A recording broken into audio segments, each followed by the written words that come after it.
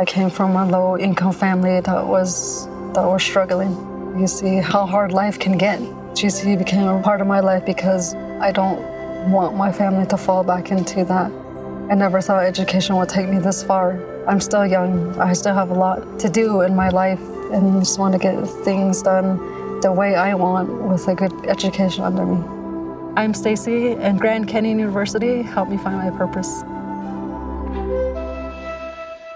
This is Rich Jones, host of Jacksonville's Morning News, heard weekdays from 5 to 9 a.m. on News 104.5 WOKV. Thanks for listening to our Jacksonville's Morning News podcast. If you haven't yet, subscribe to the Burrish Daily Discussion podcast and the Mark Kaye Show. Don't forget, head to iTunes or Google Play and leave a review. Thanks for listening. Low 70s, nice and dry start to this Thursday edition of Jacksonville's Morning News. In the next couple of hours, jurors are set to begin deliberations in the financial fraud trial of Paul Manafort. Fox's Rachel Sutherland continues her team coverage from Washington. The verdict is in the hands of 12 jurors beginning this morning, and they have a lot of evidence that came from the government. Very little evidence that actually was put forth by the defense in Manafort's case. He's facing the 18 felony counts.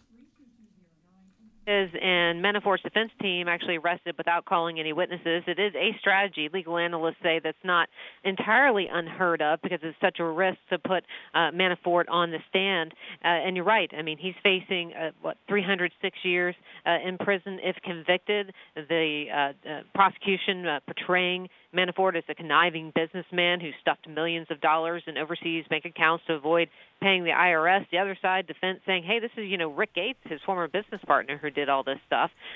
So we'll see. We're on verdict watch starting here in a couple of hours. Is this case a test at all of the special counsel's Russia investigation?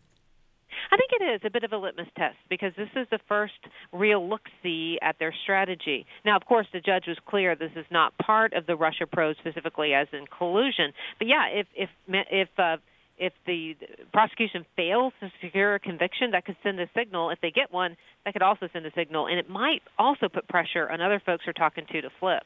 Yeah, we'll obviously be plugged in, and when we get word of an arrest, we'll break in and let you hear about it here on WOKV. In the federal courts, there's no video or audio feed that comes from just outside of Washington, D.C. and Virginia. But the moment that reporters step outside and let us know what the verdict is, we'll certainly break in and let you know here on the radio and always in the News 104.5 WOKV app. So make sure you have the app on your home screen and enable the alerts.